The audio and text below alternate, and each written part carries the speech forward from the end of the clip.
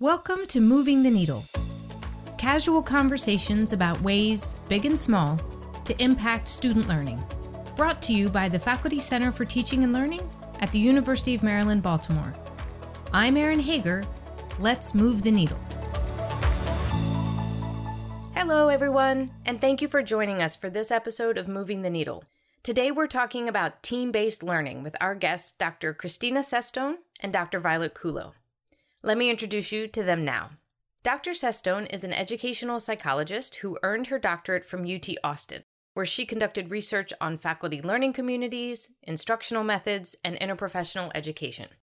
She spent more than 8 years in medical education, serving as the Associate Dean of Assessment and Evaluation at Drexel University.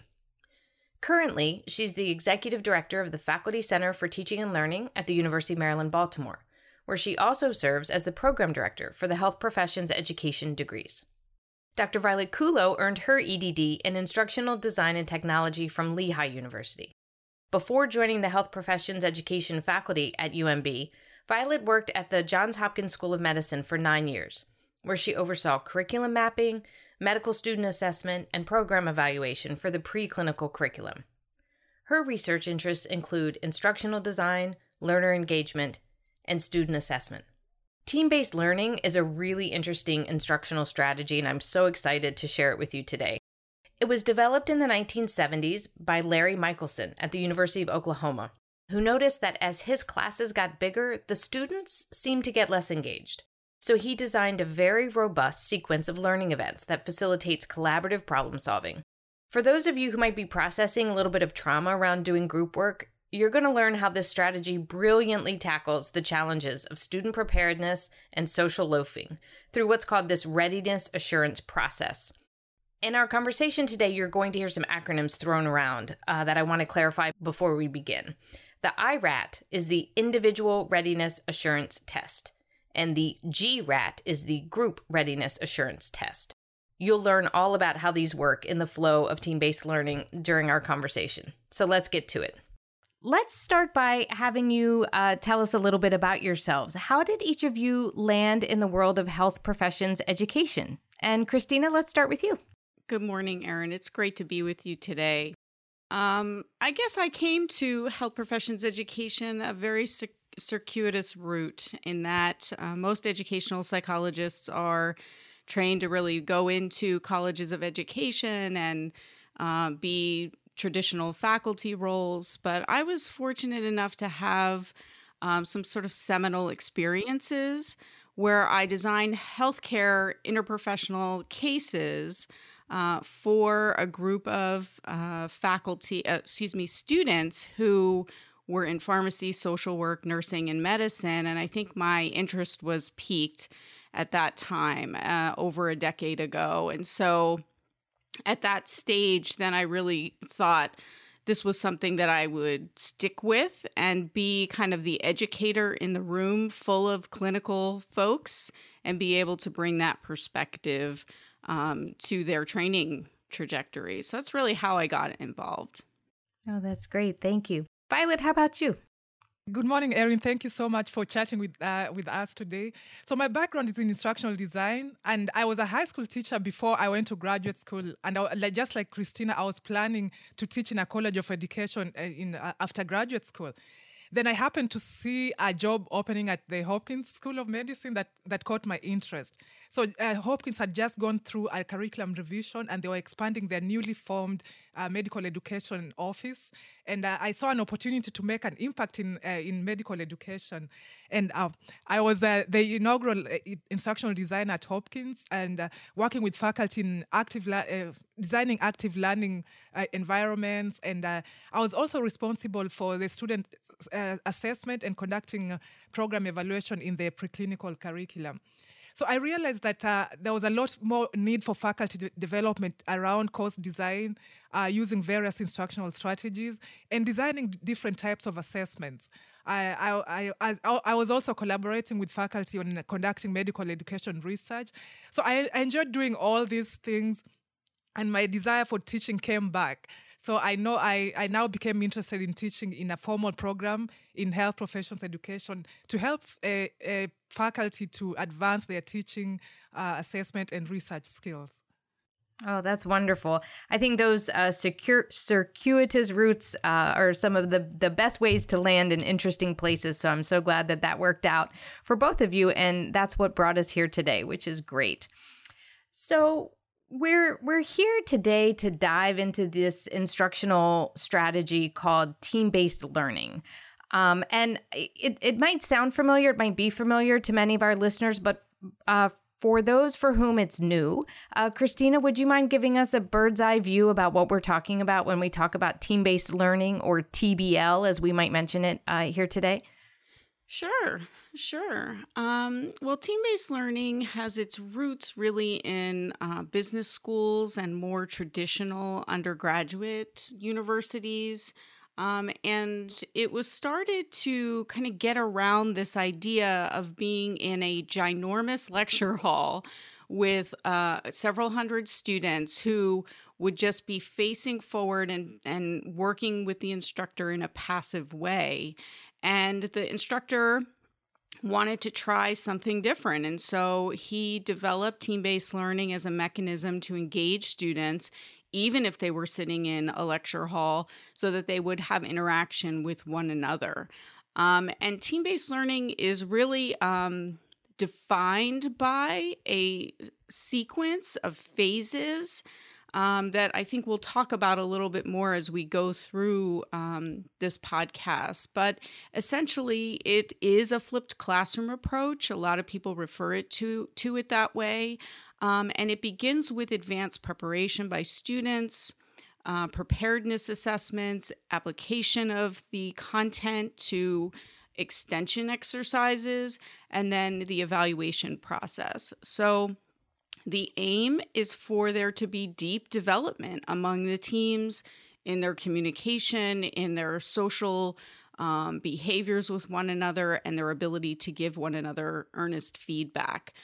So that's kind of the big picture of TBL, kind of its origin. And obviously there are a lot of articles. We're not going to go into that today, but there's a deep literature on it. And that's really kind of the high level summary, if you will. That's so helpful. Thank you.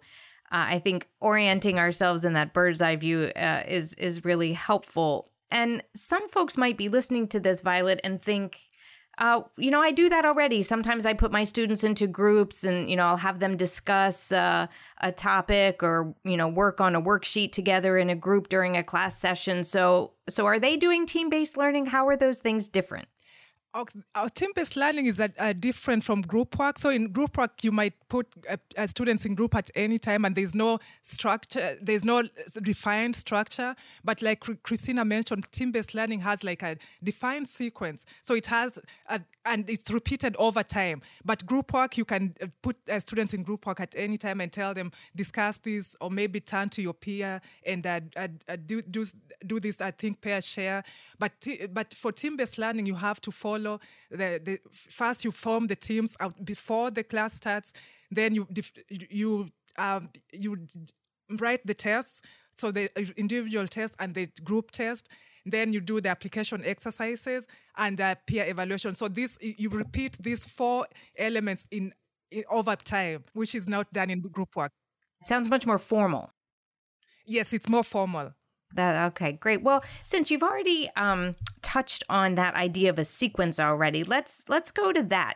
Christina, could you walk us through the sequence of team-based learning? Sort of what happens before class, during class, after, kind of how it all works. Sure. So I think Violet alluded a little bit to this in that there is advanced preparation by the faculty because it is more formal than group work, which you can initiate in a classroom at any time, really. But TBL would require the instructor to have materials that they want the students to focus on in advance and a mechanism for assigning that work What we've seen in the last year is many using learning management systems like Blackboard or Canvas to place materials in advance into a site for students. They would study, read, view those materials, and then at the next stage, they would come into the classroom or meet virtually, and they would engage in active learning sessions where at the very start of the second phase of team-based learning is the readiness assurance process.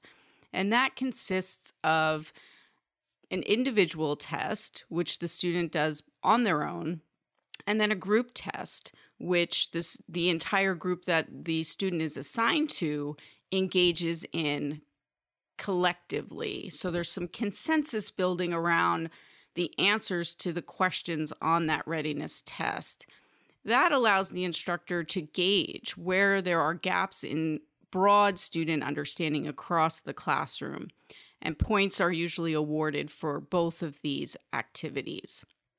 And then I guess next would be the application phase, where there is perhaps clarifications first by the instructor around the pre-work that students got wrong from the readiness process, that were clear, that they were misunderstandings. And then the next phase would be a new activity or new exercise where the student would apply what they learned, the principles from that pre-work and that readiness process, to a new scenario to extend their knowledge and enhance their transfer in understanding what they learned.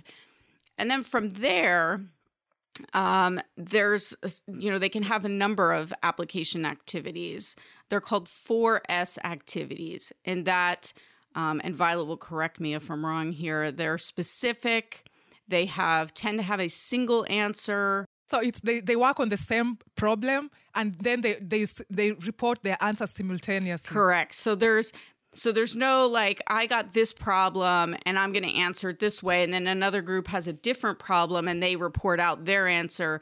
It's designed where everyone works together at the same exact time on the same exact problem so that they can all come to response at the same time. And then that's where the interesting part begins.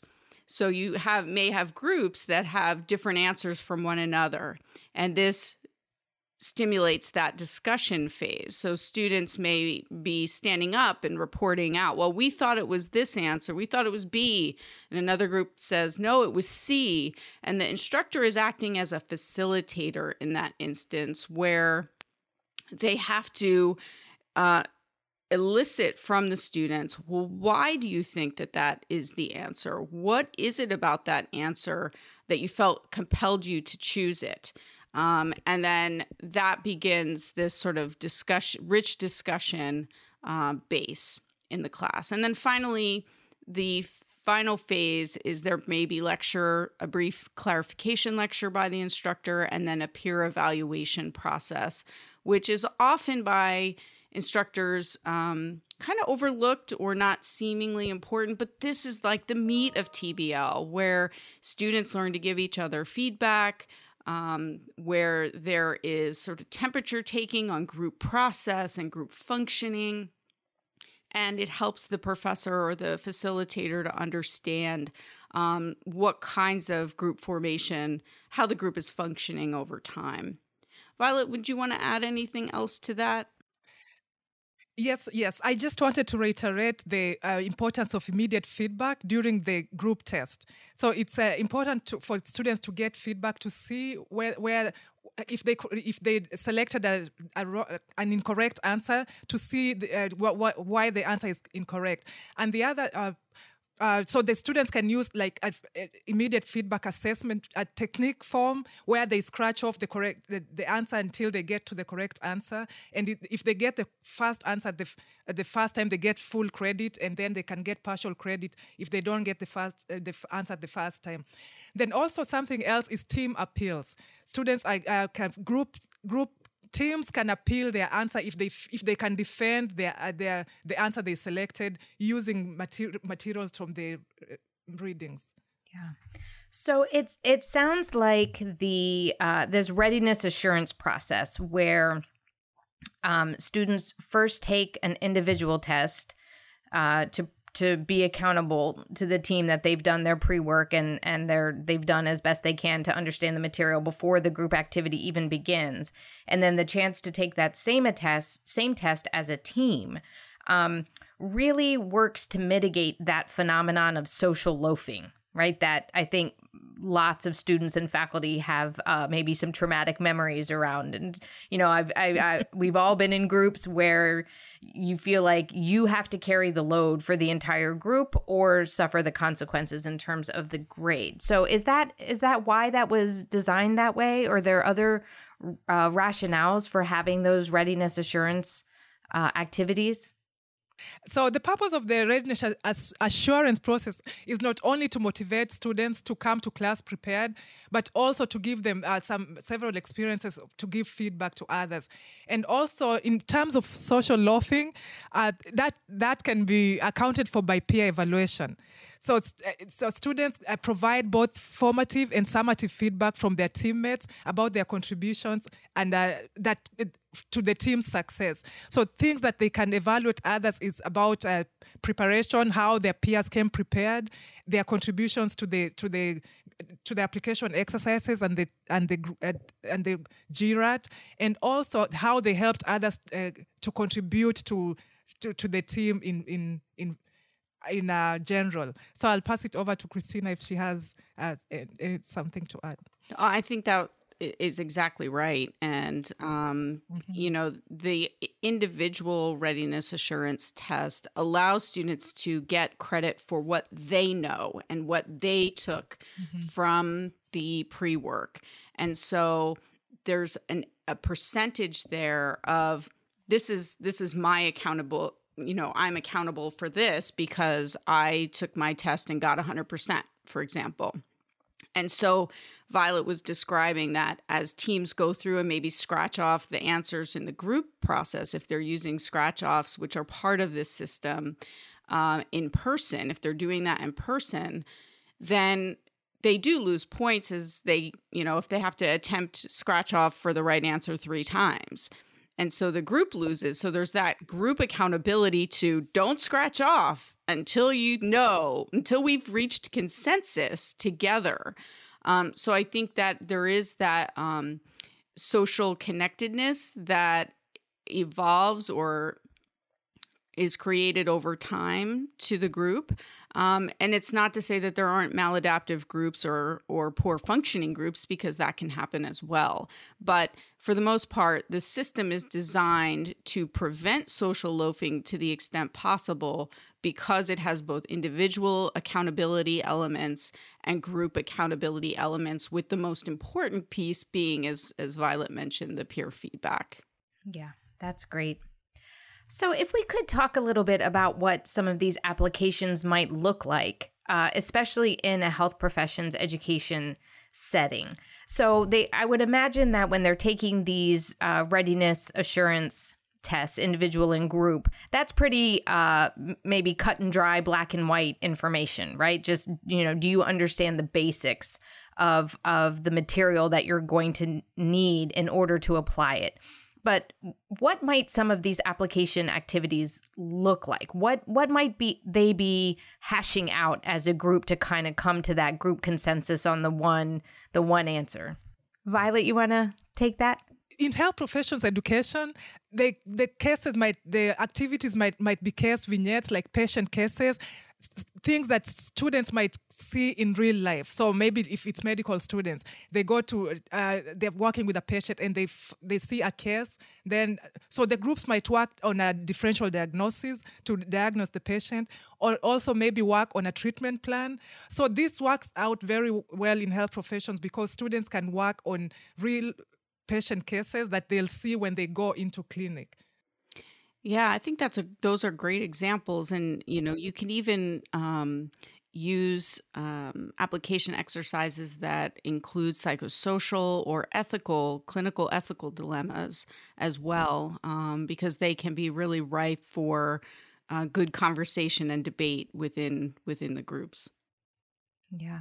So they would be reading a case and there would be some details presented or some contextual information. And then maybe the question would be something like, what is the best option out of these four? Because at the end of the day, it's still a forced choice that the students are being asked to make in the application activity. Is that right?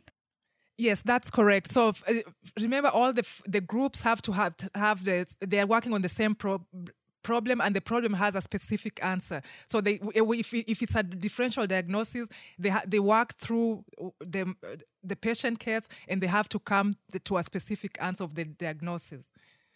So this must be interesting from a faculty member's point of view during the actual implementation of the class session.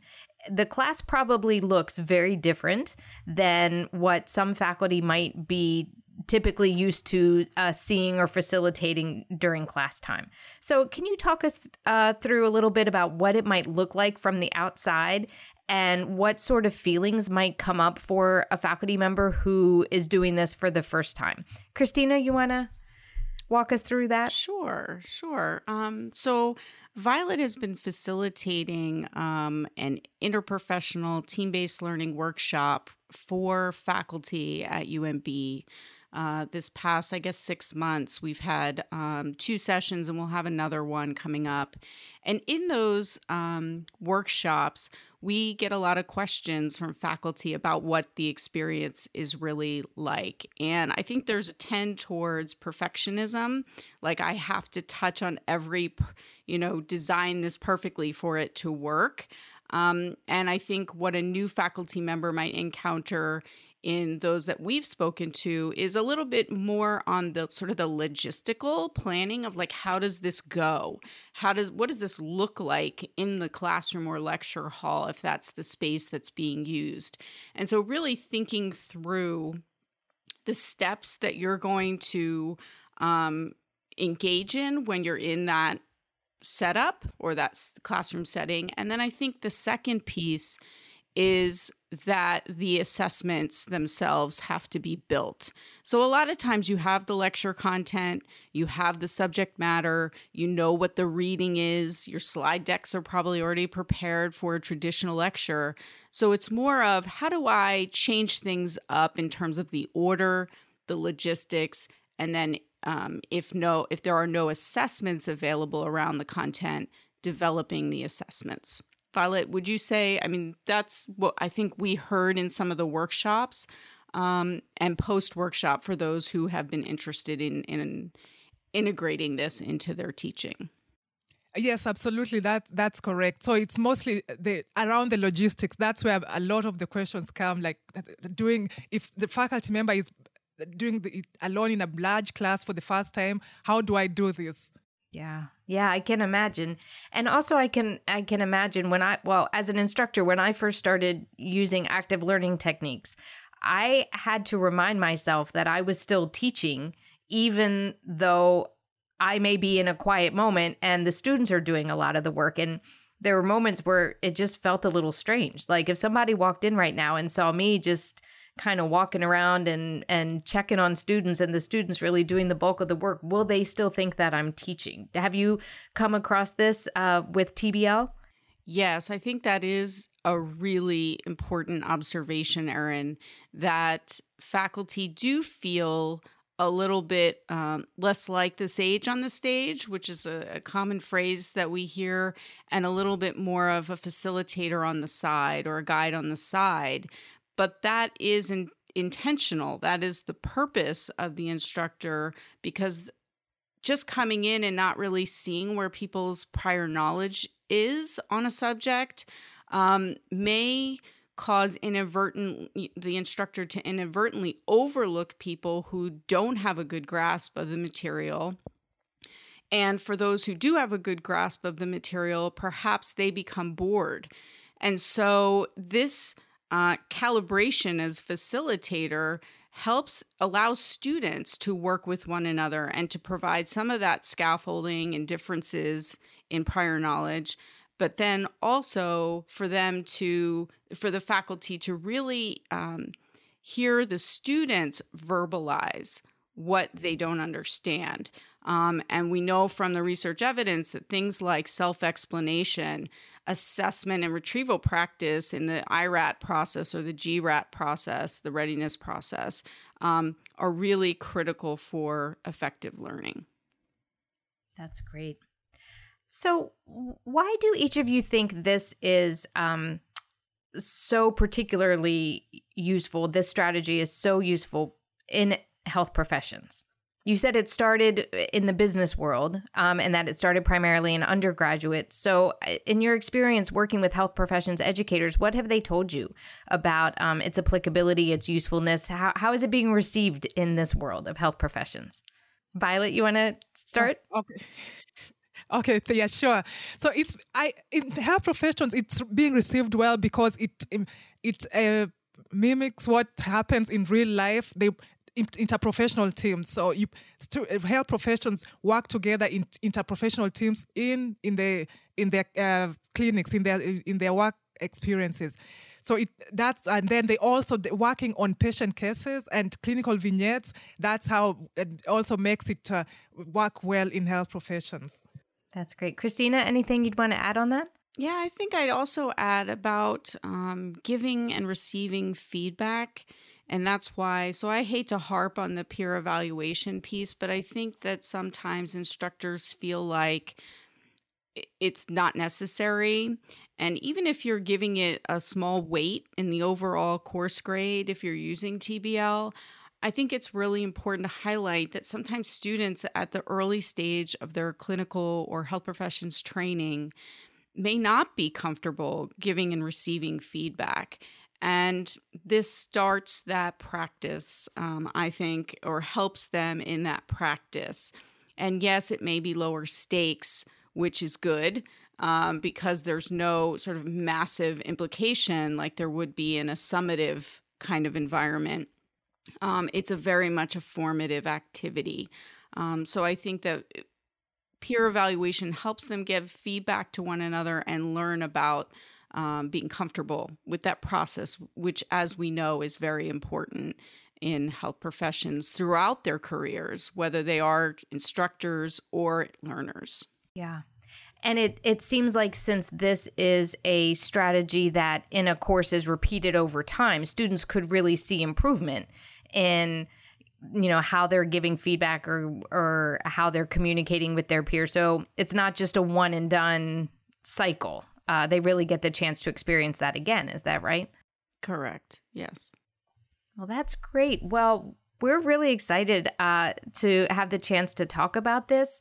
For those of you who are interested in learning more about TBL, I would recommend you visit the Faculty Center for Teaching and Learning website, umaryland.edu/FCTL. And there are a lot of resources and references about TBL that you can find there.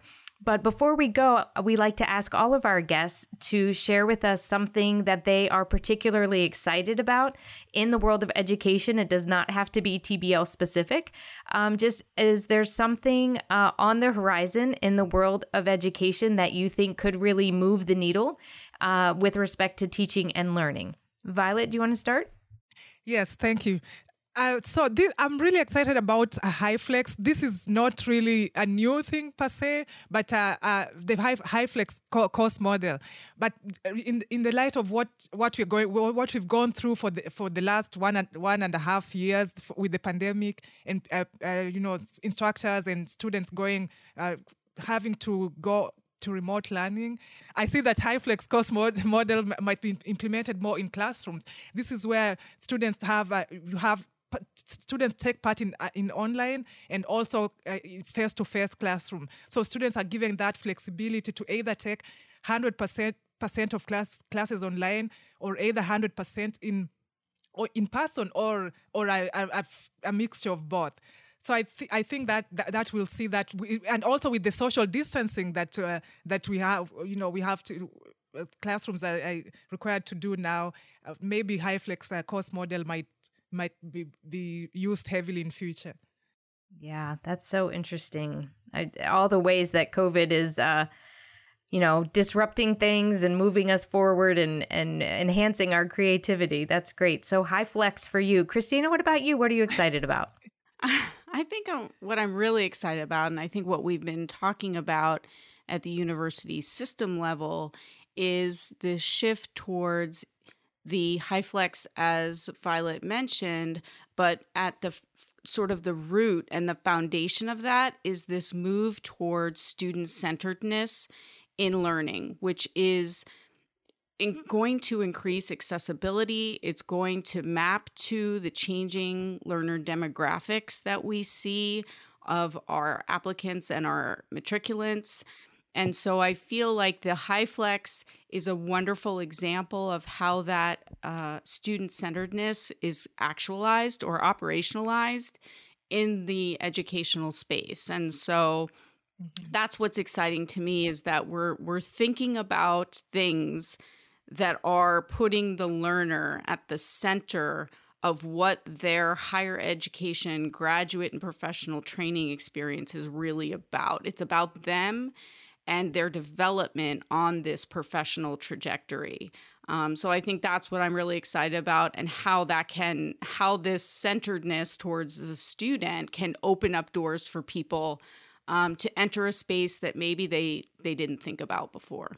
Yeah, that's so great. Well, I just consider myself so lucky to be able to work with both of you, and I'm so glad that all of our roots brought us here together in this field and in this hour here today. So thank you so much for taking the time to talk with us. Thank you, Erin. This has been a great chat. Thank you. Thank you, Erin. Thank you for joining us today on Moving the Needle. Visit us at umaryland.edu/FCTL to hear additional episodes, leave us feedback, or suggest future topics. We'd love to hear from you.